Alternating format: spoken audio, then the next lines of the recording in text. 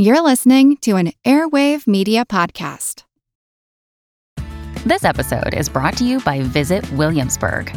In Williamsburg, Virginia, there's never too much of a good thing. Whether you're a foodie, a golfer, a history buff, a shopaholic, an outdoor enthusiast, or a thrill seeker, you'll find what you came for here and more. So ask yourself, what is it you want? Discover Williamsburg and plan your trip at visitwilliamsburg.com. Another day is here, and you're ready for it. What to wear? Check. Breakfast, lunch, and dinner? Check. Planning for what's next and how to save for it? That's where Bank of America can help. For your financial to-dos, Bank of America has experts ready to help get you closer to your goals. Get started at one of our local financial centers or 24/7 in our mobile banking app. Find a location near you at bankofamerica.com/talktous. What would you like the power to do? Mobile banking requires downloading the app and is only available for select devices. Message and data rates may apply. Bank of America N.A., member FDIC.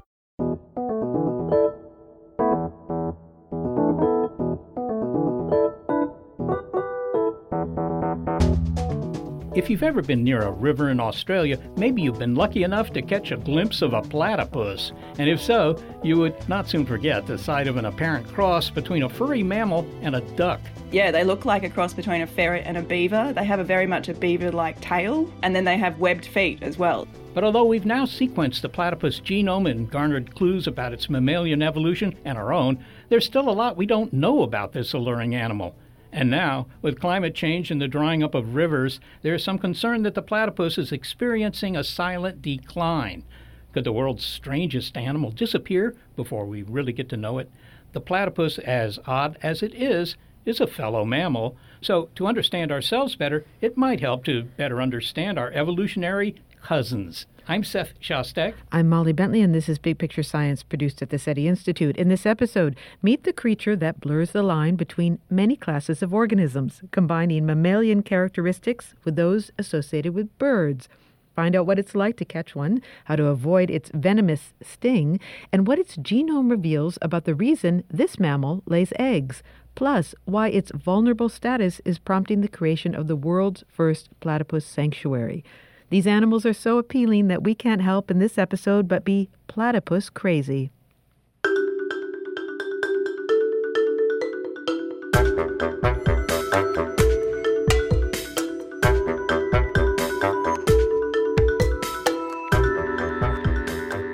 To encounter a timid platypus face-to-face can't help but prompt you to admire what evolution can do. I mean, even seasoned platypus watchers are moved. Look, I think the thing that always amazes me, that even after catching so many, I'm still amazed by what a bizarre creature they are. I mean, there's nothing else like them in the world. And to hold them, they're actually fairly placid when you capture them. They're fairly tolerant of me sort of harassing them a bit. Their fur is incredibly soft and dense, which is what sort of keeps them warm and waterproof. The first scientist that received these pelts back in England thought they were a hoax because basically they have what is like a rubbery duck sort of bill, and then they have webbed feet as well. So they have claws on their feet, but they also have webbing that they can retract when they're walking on land. And I think the thing that probably amazes most people is that iconic bill. They're sort of known as duck-billed platypuses, but they're nothing like duck bills at all. They're quite soft and pliable, an incredibly sensitive organ, but also tough at the same time.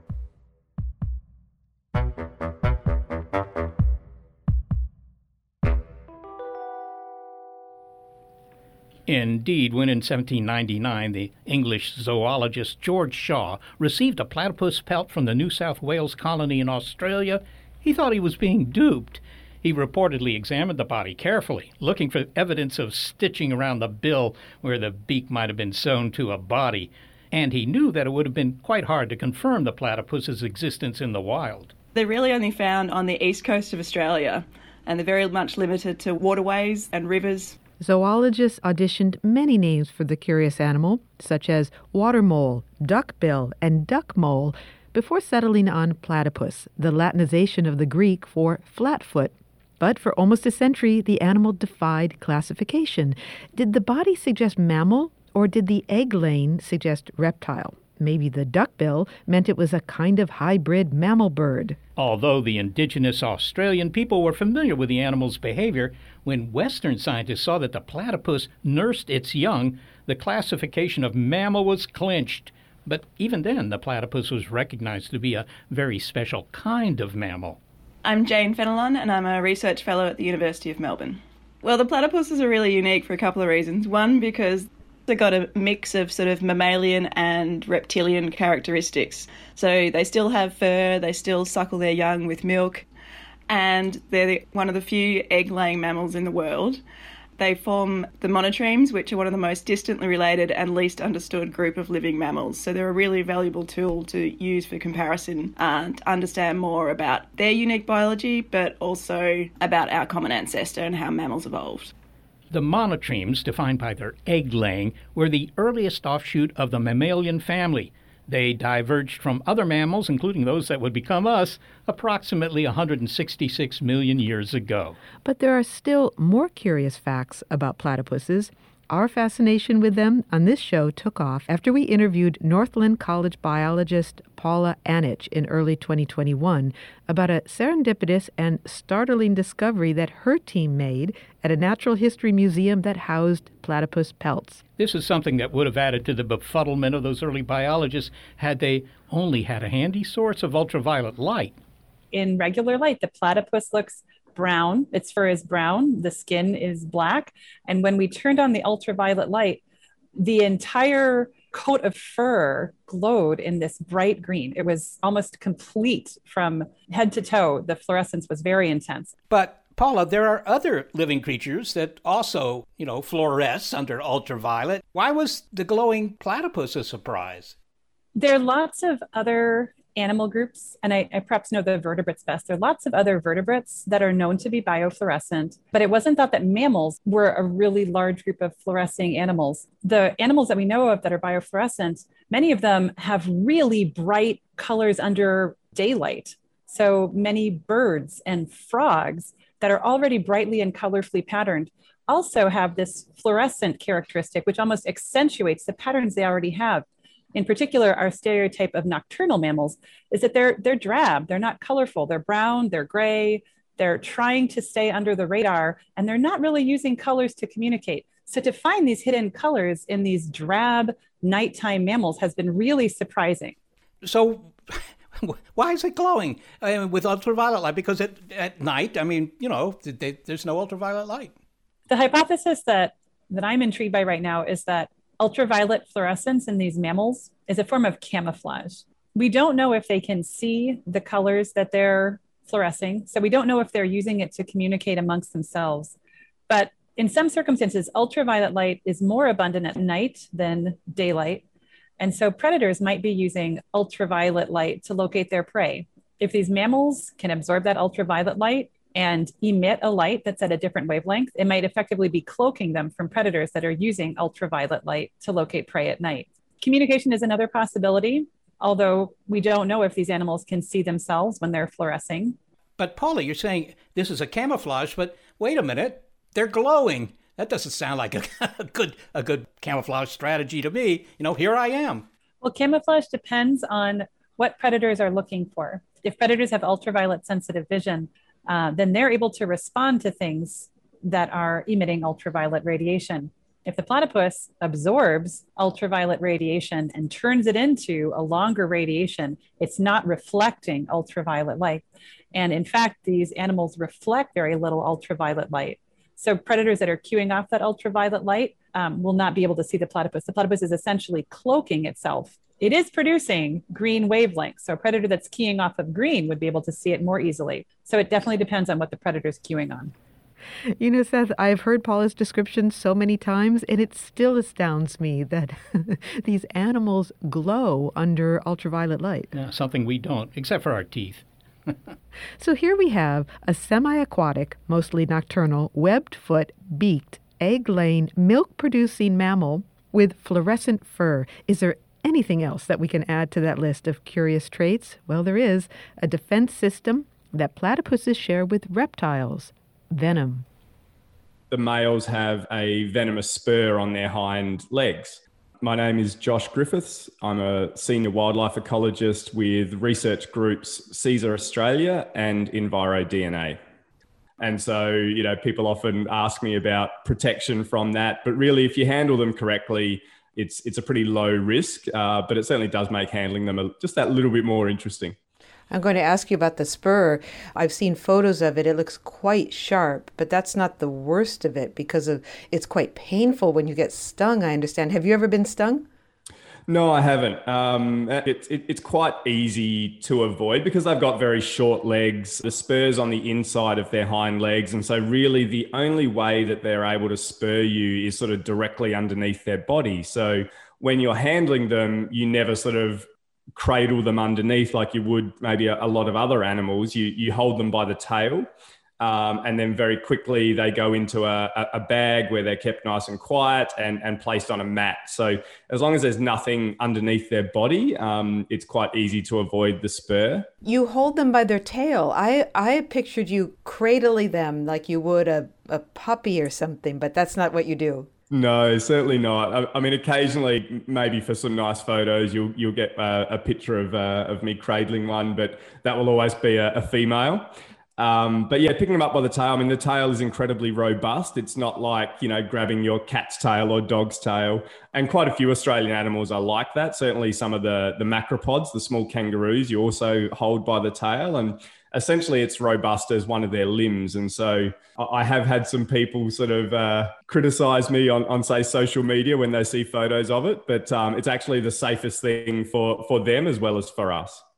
Can you say a bit more about how the platypus uses venom? I understand that the spur works like a hypodermic needle and that it injects this venomous cocktail. Where does it create that cocktail, that venomous cocktail? Yeah, so only the males have spurs, and essentially it's used in territorial disputes. So it's not a defense against predators at all. It's to fight other males. And so you're right, it's like a hypodermic needle. So the spur is attached via a duct to some venom glands that are in the sort of groin, in the abdominal region of the platypus.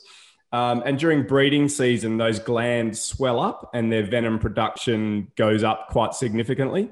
So it's really only during breeding season where they produce a lot of venom, and they also get a bit more aggressive as well.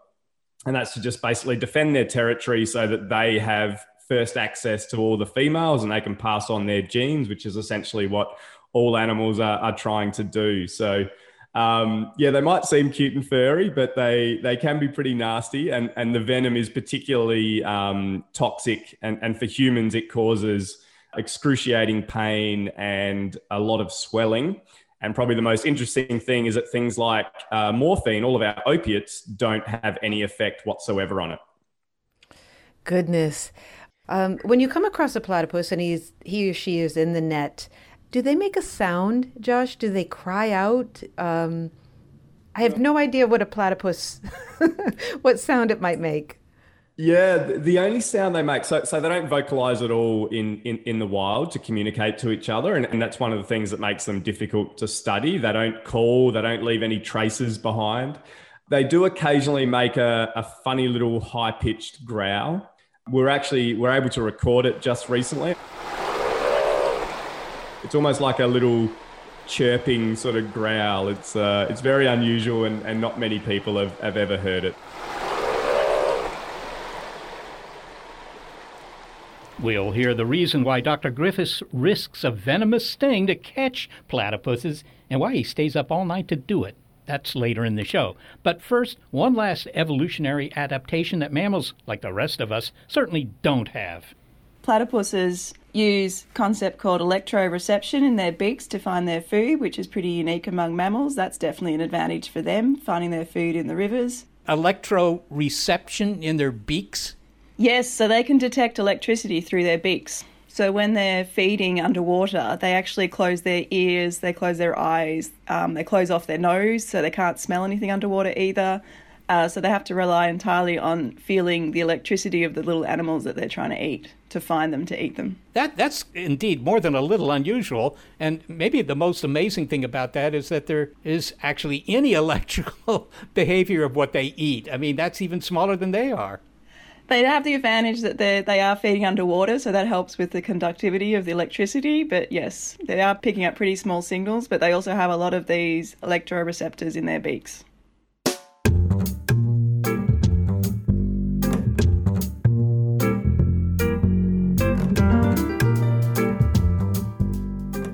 Coming up, the platypus genome has recently been sequenced. What does it say about how these unusual mammals ended up with such remarkable adaptations and we didn't? Also, will the creation of the world's first platypus sanctuary offer them sufficient protection from the threats of climate change? In this episode, we're going a little platypus crazy on Big Picture Science.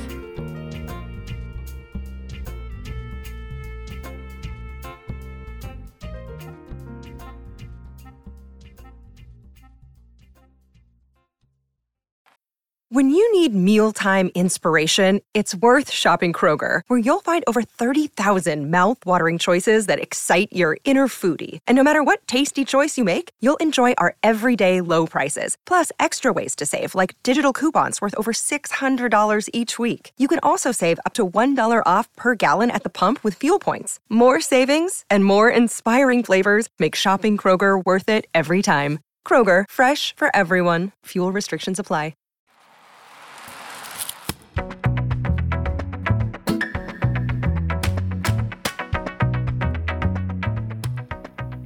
We now have an idea why the platypus has fascinated people for so long. Its assortment of curious adaptations is, in part, what prompted scientists to sequence its genome. They were attempting to find out how the platypus evolved. And after all, this furry, web-footed and beaked creature is a mammalian cousin. Platypuses were one of the first mammal lineages to split off from our evolutionary tree. So platypuses went one way and our ancestors went the other way. And so by going back and having a look what we have in common with the platypus, we can see what is common to their evolution and what is different. There are only 5 species of egg-laying mammals, those monotremes. The semi-aquatic platypus is joined by 4 species of the terrestrial echidna. They're about the same size as a platypus, but they're covered in fur and then they're also covered in spikes. And they have a very distinctive waddle when they walk, and they have a very long, skinny beak as well, and they mostly feed on ants and termites. Jane Fenelon is part of the team that looked at the implications of the most recent sequencing of the platypus and echidna genomes. The initial draft genome sequencing was led by Professor of Genomics at the University of Missouri, Wesley Warren, in 2008, and he says we now have a better understanding of how monotremes came to be so well suited for the river environments of eastern Australia. It has a beak like a duck, it waddles like a duck, it lays eggs like a duck, but the platypus is not a duck. You know, we call it a mammal, but is that correct, or is that what we should be calling it? Yes, that's correct. You know, using phylogenetic methods, we definitely know that it's at the base of the mammalian tree. And so think of it as like this ancient mammal that hasn't learned how to be a mammal. It's retained all these reptilian and bird-like features.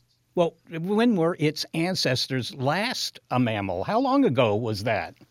Yeah, in our original paper, we estimated around 166 million years ago, so that divergence point. But the recent paper that came out in Nature re-estimated it was a little bit older than that, about 187 million years ago. So those are our best guesses based on fossil and genetic evidence. So 187 million years ago, that's a long time ago. I think that's even before there were very many dinosaurs. If you looked around at other mammals, did they all kind of look like a platypus?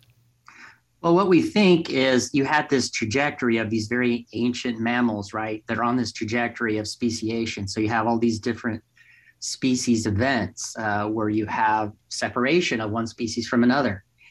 And for whatever reason, and we don't know why, the platypus kept a lot of these features, whereas the modern mammals, what we call the placental mammals, which is most mammal species, lost these traits. And that's what's so fascinating about the platypus and the other monotreme. These are called, in this group, they're called monotremes. So the next level up is the marsupials, the kangaroos, and then you have all the placental mammals, which are a whole bunch of different species.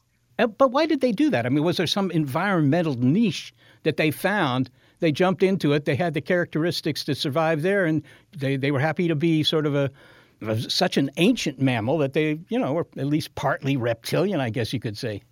Actually, that is one of the debates that they've talked about. And what you just said is one of the key understandings that we have. And in terms of this environmental niche, they found this area in Australia, in Eastern Australia, in these freshwater ecosystems. And, the molecular mechanisms they had in place as this ancient mammal remained. And we think that's because that was the best way to adapt to that environment. How do you determine which features the platypus inherited from ancient reptilian ancestors and which evolved independently, in the intervening almost 200 million years? I mean, can you see these differences in the genome? You've sequenced the genome, after all. Right. And that's where we look to really understand that transition that I keep referring to over time. When we sequence the genomes, we can get a collection of protein-coding genes. And those are the features of the genome that do all the work. I mean, without those, we would not exist.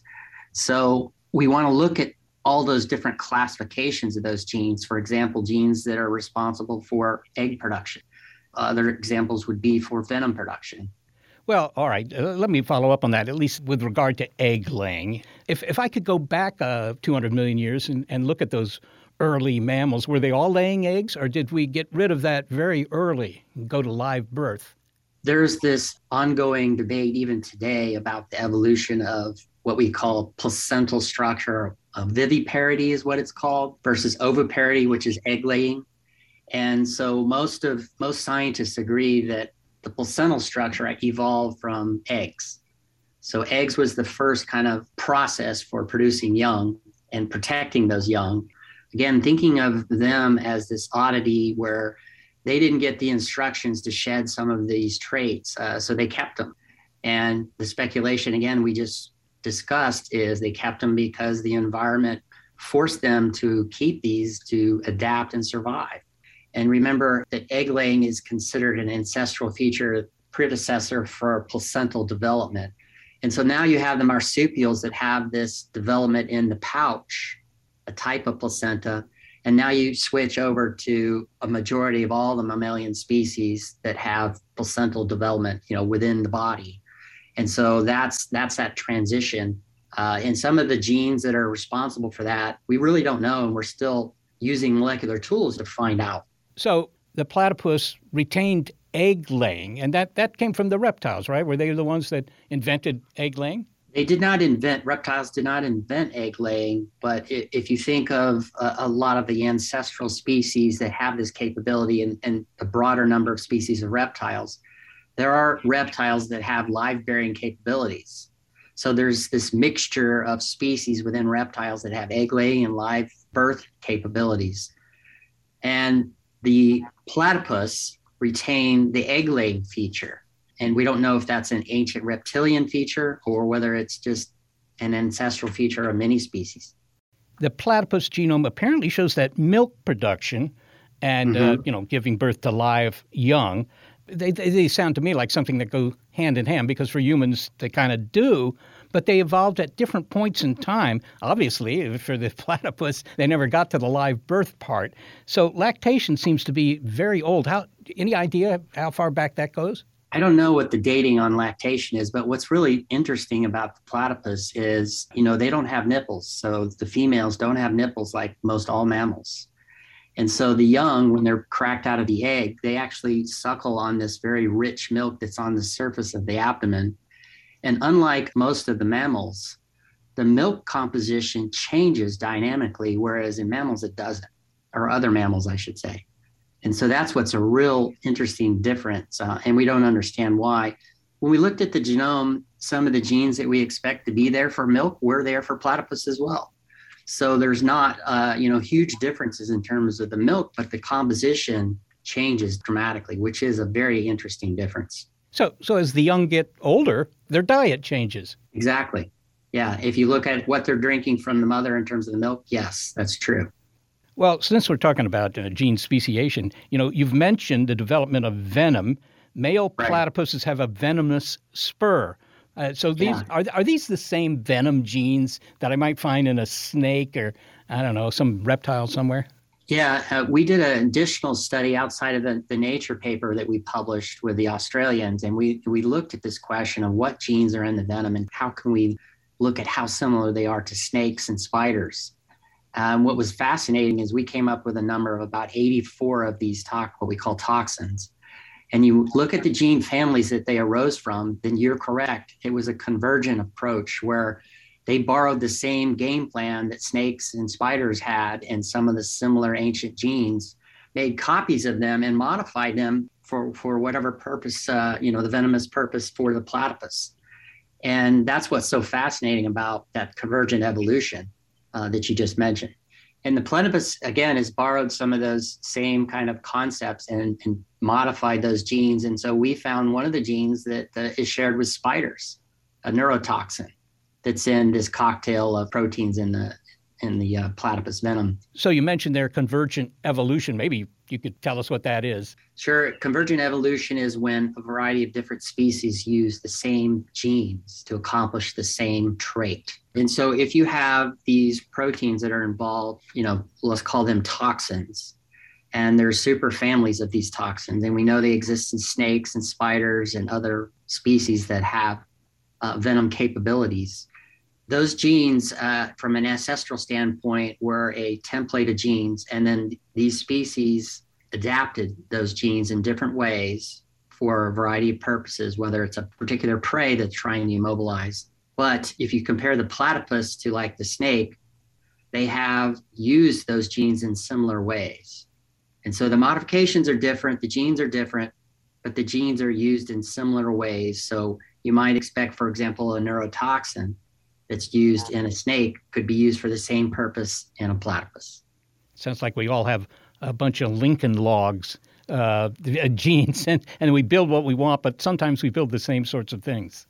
Yeah, and except it takes millions of years to do that.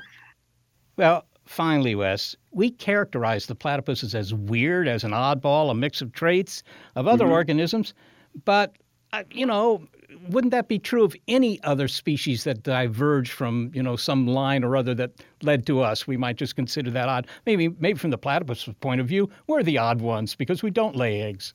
Right. Yeah, exactly. If we're from the platypus perspective, they might think that you didn't keep a lot of these interesting features. And so your diversity in terms of responding to your environment is less so than us, if you're speaking from a platypus perspective. Wes Warren, thanks so very much for speaking with us. You're welcome. Wesley Warren is a professor of genomics at the University of Missouri, and he led the first draft sequencing of the platypus genome. But despite all the adaptive talents it has going for it, the platypus can't keep up with the threats of climate change. Platypus habitat is in danger.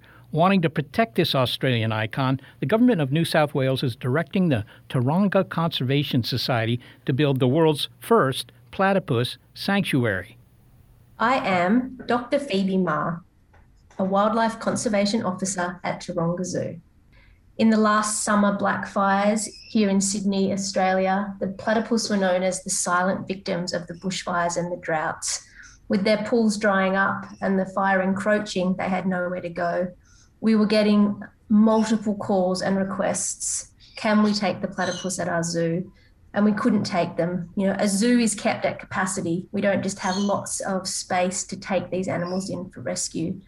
What it made us realise is these droughts and bushfires are only going to get worse, and we need to build capacity to rescue these platypus. Phoebe, where would the platypus sanctuary be, and how many platypuses would it house? Yeah, so we're actually going to build 2 sanctuaries. So we have 2 sites at Taronga. We have one smaller site in Sydney, and we have a large property out in Dubbo, which is in Western New South Wales. We're building a hugely significant sanctuary which can hold up to 80 platypus. This is what we're calling a catchment scale refuge, which means that if the entire catchment dries up during drought, which it has historically, that we can take enough platypuses to be able to preserve enough genetic diversity so that when we do release them back to the wild, they are equally as fit to become a sustainable population again. Would this be a habitat that you created, or are you capturing a piece of natural habitat? Yeah, so we're actually doing both.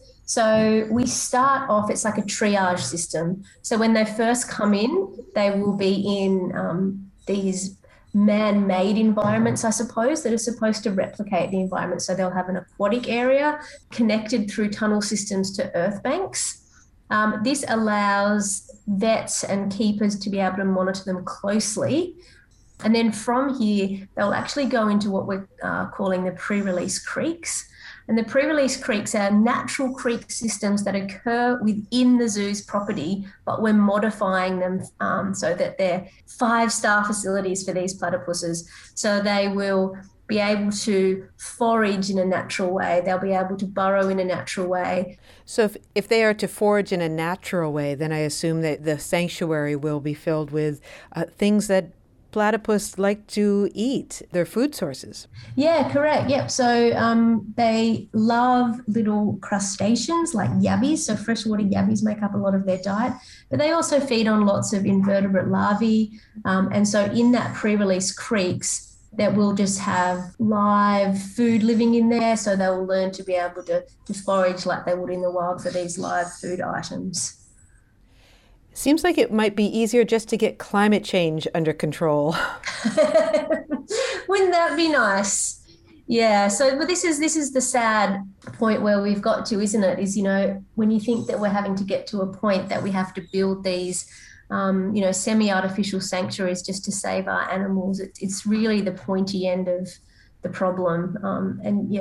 Approaching it from a much broader perspective and trying to tackle climate change itself does seem to be the much better approach, the more holistic approach, because we can't do this for every single species.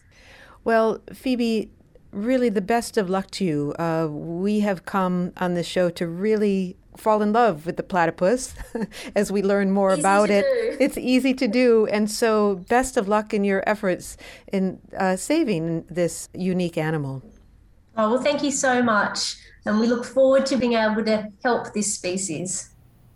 Phoebe Marr is a wildlife conservation officer at the Taronga Zoo in New South Wales, Australia.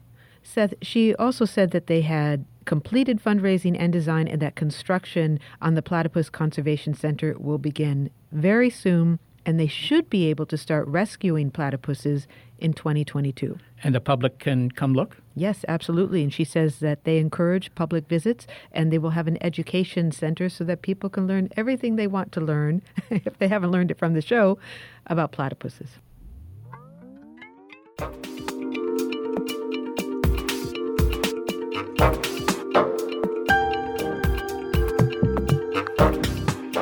Coming up, Phoebe Marr said that the sanctuary can hold up to 80 platypuses, which seems like kind of a modest number given the large number of vulnerable creatures out there.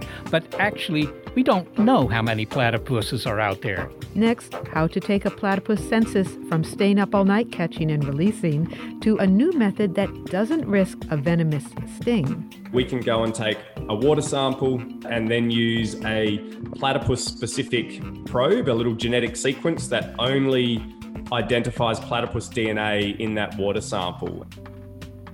This episode is all platypus with a little echidna, but mainly Platypus Crazy on Big Picture Science.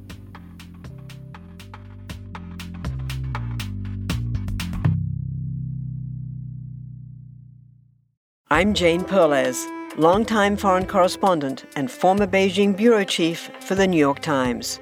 I've been a foreign correspondent in lots of places: Somalia, Indonesia, Pakistan, but nowhere as important to the world as China. I mean, China is not dropping anti-democratic paratroopers into Montana. But of course, we did see things like the weather balloon/spy balloon riveting the whole country for a week. This is Face Off, an 8-part series in which we'll take you behind the scenes to key moments in the tumultuous U.S.-China relationship.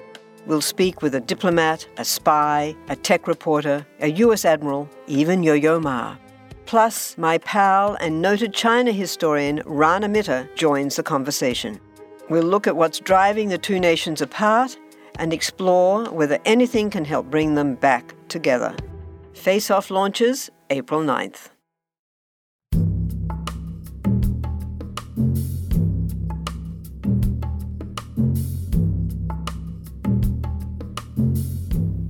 Aside from the changing climate, one of the things that makes protecting the vulnerable platypus tricky is that we don't have a basic head count for the animals. Being elusive creatures slipping quietly into rivers, they aren't cooperating by lining up for a census. And that's the reason that wildlife ecologist Josh Griffiths catches platypuses and risks that venomous sting that we heard about. Each trapped and released platypus receives an identification chip. The chip is really just an ID tag, so it's not for tracking their movements in the wild at all. It's just, it's a microchip like your cat or dog would have, so that if we ever capture the animal again, we can scan it and see the chip number and, then be able to see where it was captured before, how old it might be, et cetera, et cetera. So how many platypuses, by the way, can you say platypus as plural? Is it platypuses or platypus? I think there's a debate about that.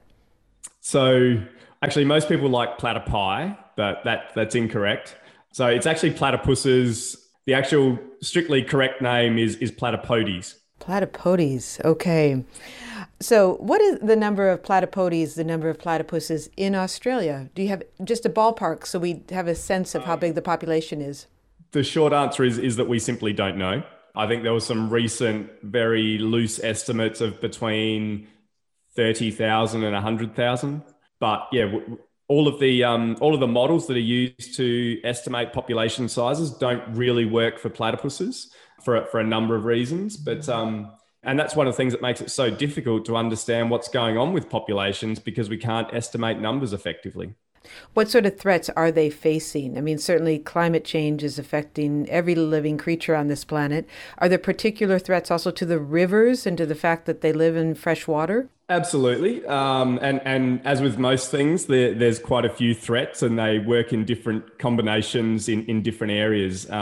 Climate change is absolutely going to be a big one for this species, and particularly in my part of Australia, in the southeastern corner, all the climate change predictions are saying less rainfall, hotter temperatures.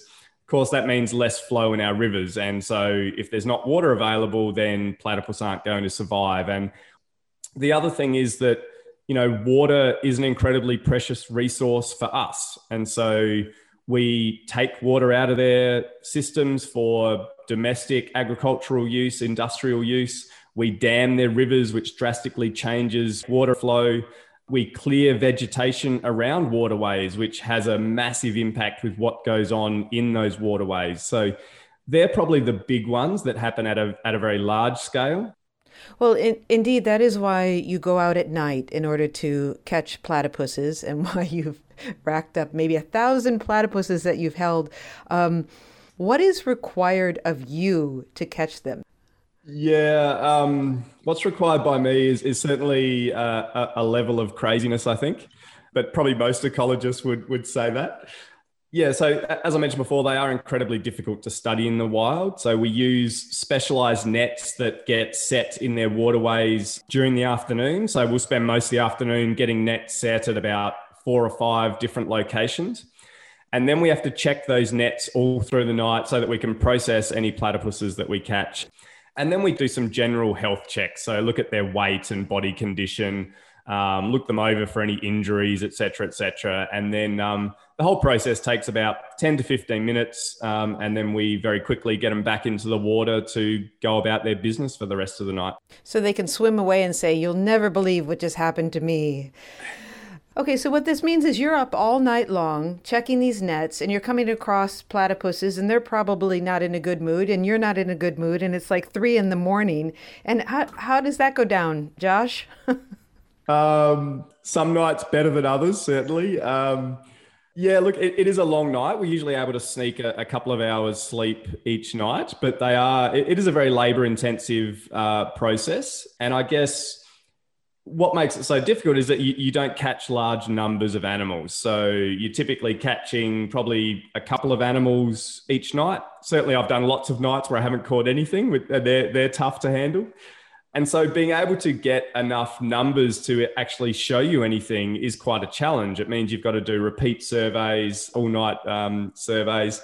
And this comes back to, one of the reasons that we don't know much about platypus is that these events, they're incredibly difficult to do. And, there's limited funding to go around for conservation. What kind of numbers do you need before you can start to get an idea of how the populations might be changing? Well, it really depends on what you're trying to find out and what sort of degree of change there is. So, for example, if we're trying to look at population genetics, we typically need around 20 animals from each population to give you a decent sample size. If you want to look at, demographics or reproduction, you might need to have more animals than that. And also typically with platypus populations, we're seeing sort of gradual change over time. So it's really that long-term data that we're requiring. And so, for most populations, we need sort of 5 to 10 years of data to be able to show a change over time. And of course, sometimes that might be too late to actually do anything about that population. So yeah, it's a very difficult challenge that we're facing, but we are slowly getting there, and we've certainly got some good long-term data in at least a couple of locations, which unfortunately aren't telling a great story. And Josh, what are you learning about those platypus populations? What's happening to them? One of the key things that we want to understand is, are populations reproducing? And we have populations that we're monitoring at the moment that on the surface look reasonably healthy because we're catching reasonable numbers, but we're just not getting any juveniles in that population. And so that's a really big warning sign.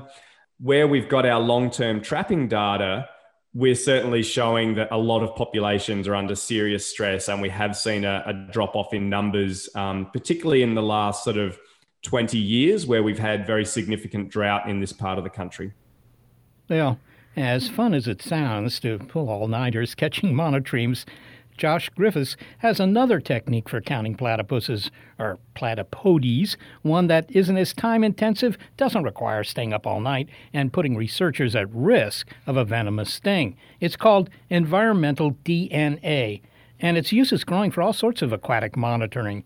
It's designed around the simple fact that every living thing leaves behind traces of its DNA. I mean, this methodology has really revolutionized the way that we can monitor platypus populations. So we've come up with this technique, and it's used for a number of other species as well, where we can go and take a water sample, extract the DNA from that water, and then use a platypus-specific probe, a little genetic sequence that only identifies platypus DNA in that water sample. It's really only telling you presence, absence, but if you do it at hundreds of sites, you can look at the number of sites where platypus occupy those sites as a percentage, and it gives you a very good indication as to whether populations are healthy or not at a larger scale than what our trapping can do. Now, what other DNA might be in that water? We know that we're hoping that there's platypus DNA, but just to give us a sense of what sort of living organisms are in Australian fresh water, what else might be in there? Yeah, look, all kinds of things. And it's actually amazing. The more that we're understanding, our rivers are actually like a soup of DNA, which maybe isn't a great picture when you're swimming in these rivers. But so obviously we pick up platypus, we pick up a lot of other aquatic species, so native and introduced fish. We get a lot of frogs at certain times of the year, particularly around breeding time. We also pick up quite a few terrestrial species. So we can pick up birds that are roosting in trees around the waterways. Even things like deer and foxes, because they live in the landscape around these waterways, their DNA also washes into these systems. So there's different techniques that you can use to actually quantify the whole biodiversity of an area. The platypus genome was recently sequenced. And did you need that genome sequenced in order to identify the animal using this DNA technique?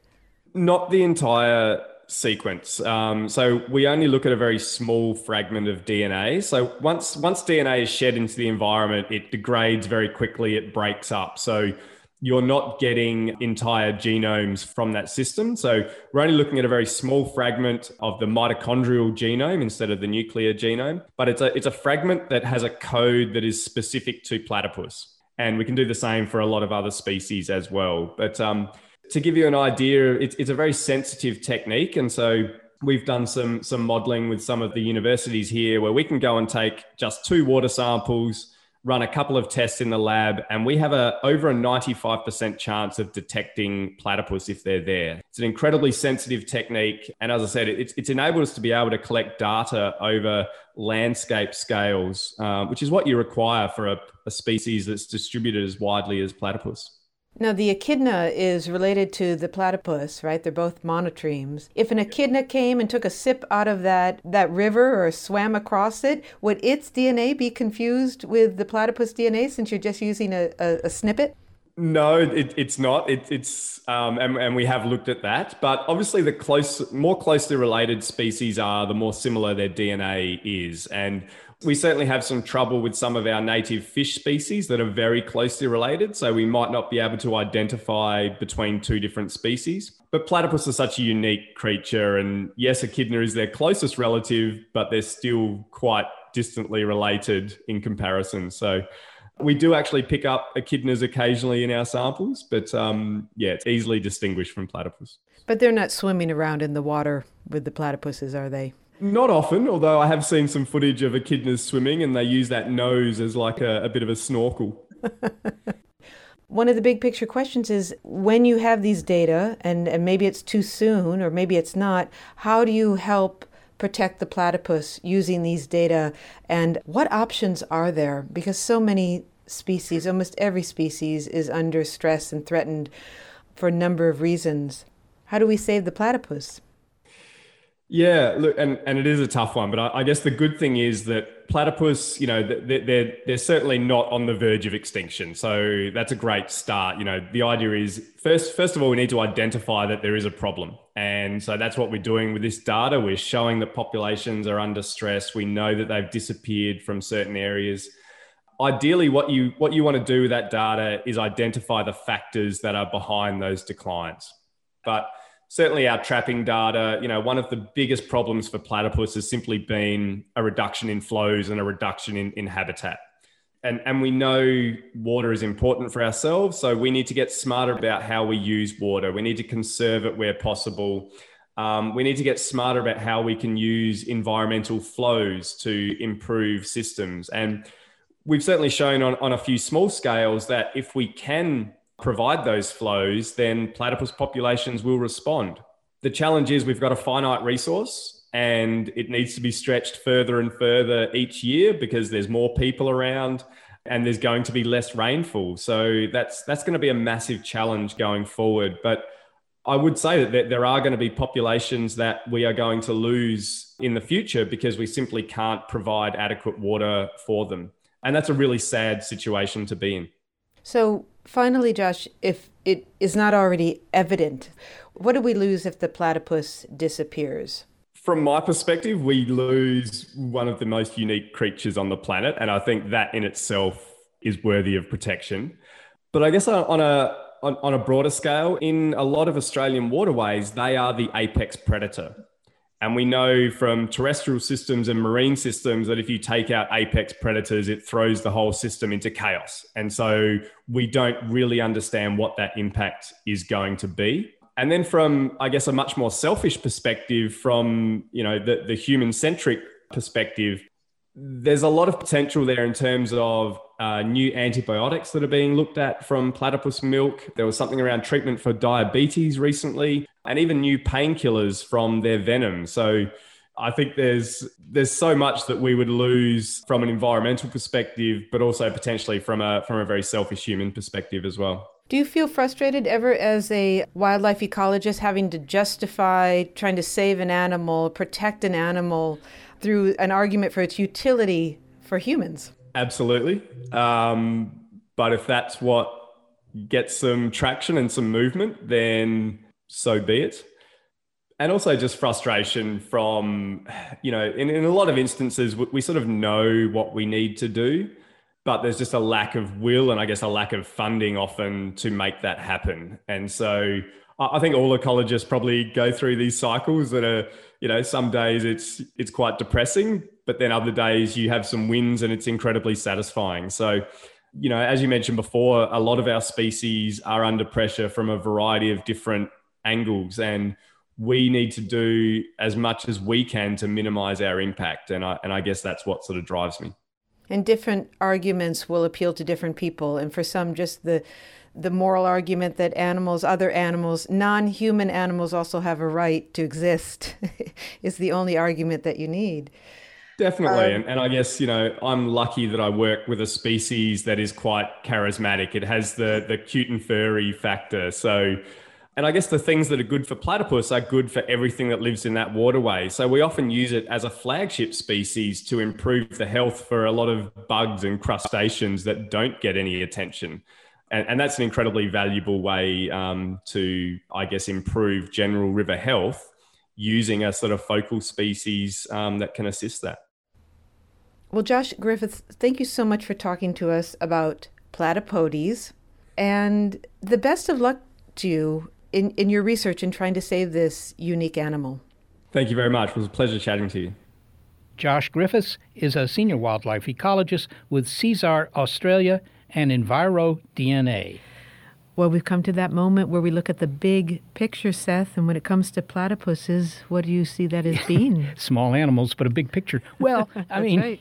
We know that nature is economical, which is to say it's cheap. It doesn't buy new things, new features if it doesn't need to. And here's a critter that goes back 150 to 200 million years, and it's basically the same critter it was, it seems, laying eggs and lactating and doing all sorts of strange things.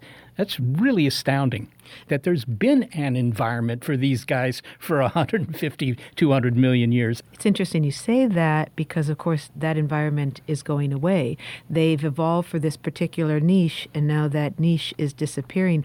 And, this animal is a charismatic animal. We could talk about it for an hour. And in some ways, it's a stand-in for all of the creatures that maybe aren't as photogenic.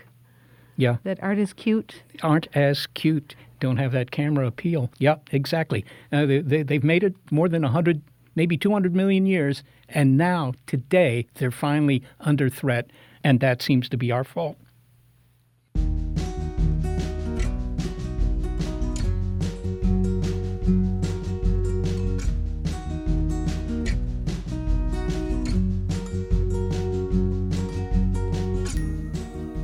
Well, we are also crazy about the team without whom we could not do this show, senior producer Gary Niederhoff and assistant producer Sarah Derwin.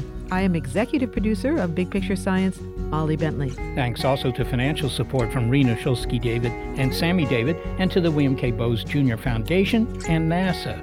Big Picture Science is produced at the SETI Institute, a nonprofit education and research organization that, among other things, investigates the workings and effects of evolution.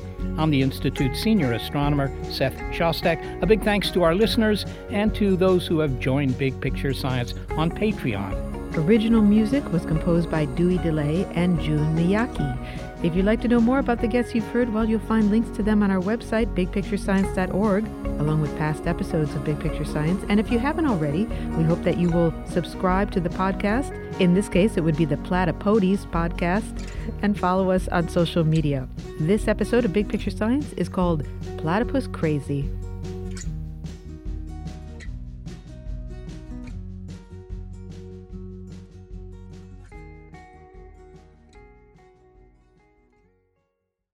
The corporate world is like the ocean. It's alluring, but it's also full of deadly creatures that can shred you to pieces. It becomes kind of like a Game of Thrones political arena where everyone's trying to murder you to get your job. My family doesn't come from corporate background, so I didn't have any sort of guidance in that. This is not your typical work podcast. Sometimes you need to be empathetic, and then there are times that you ask for input, but you don't really give a shit.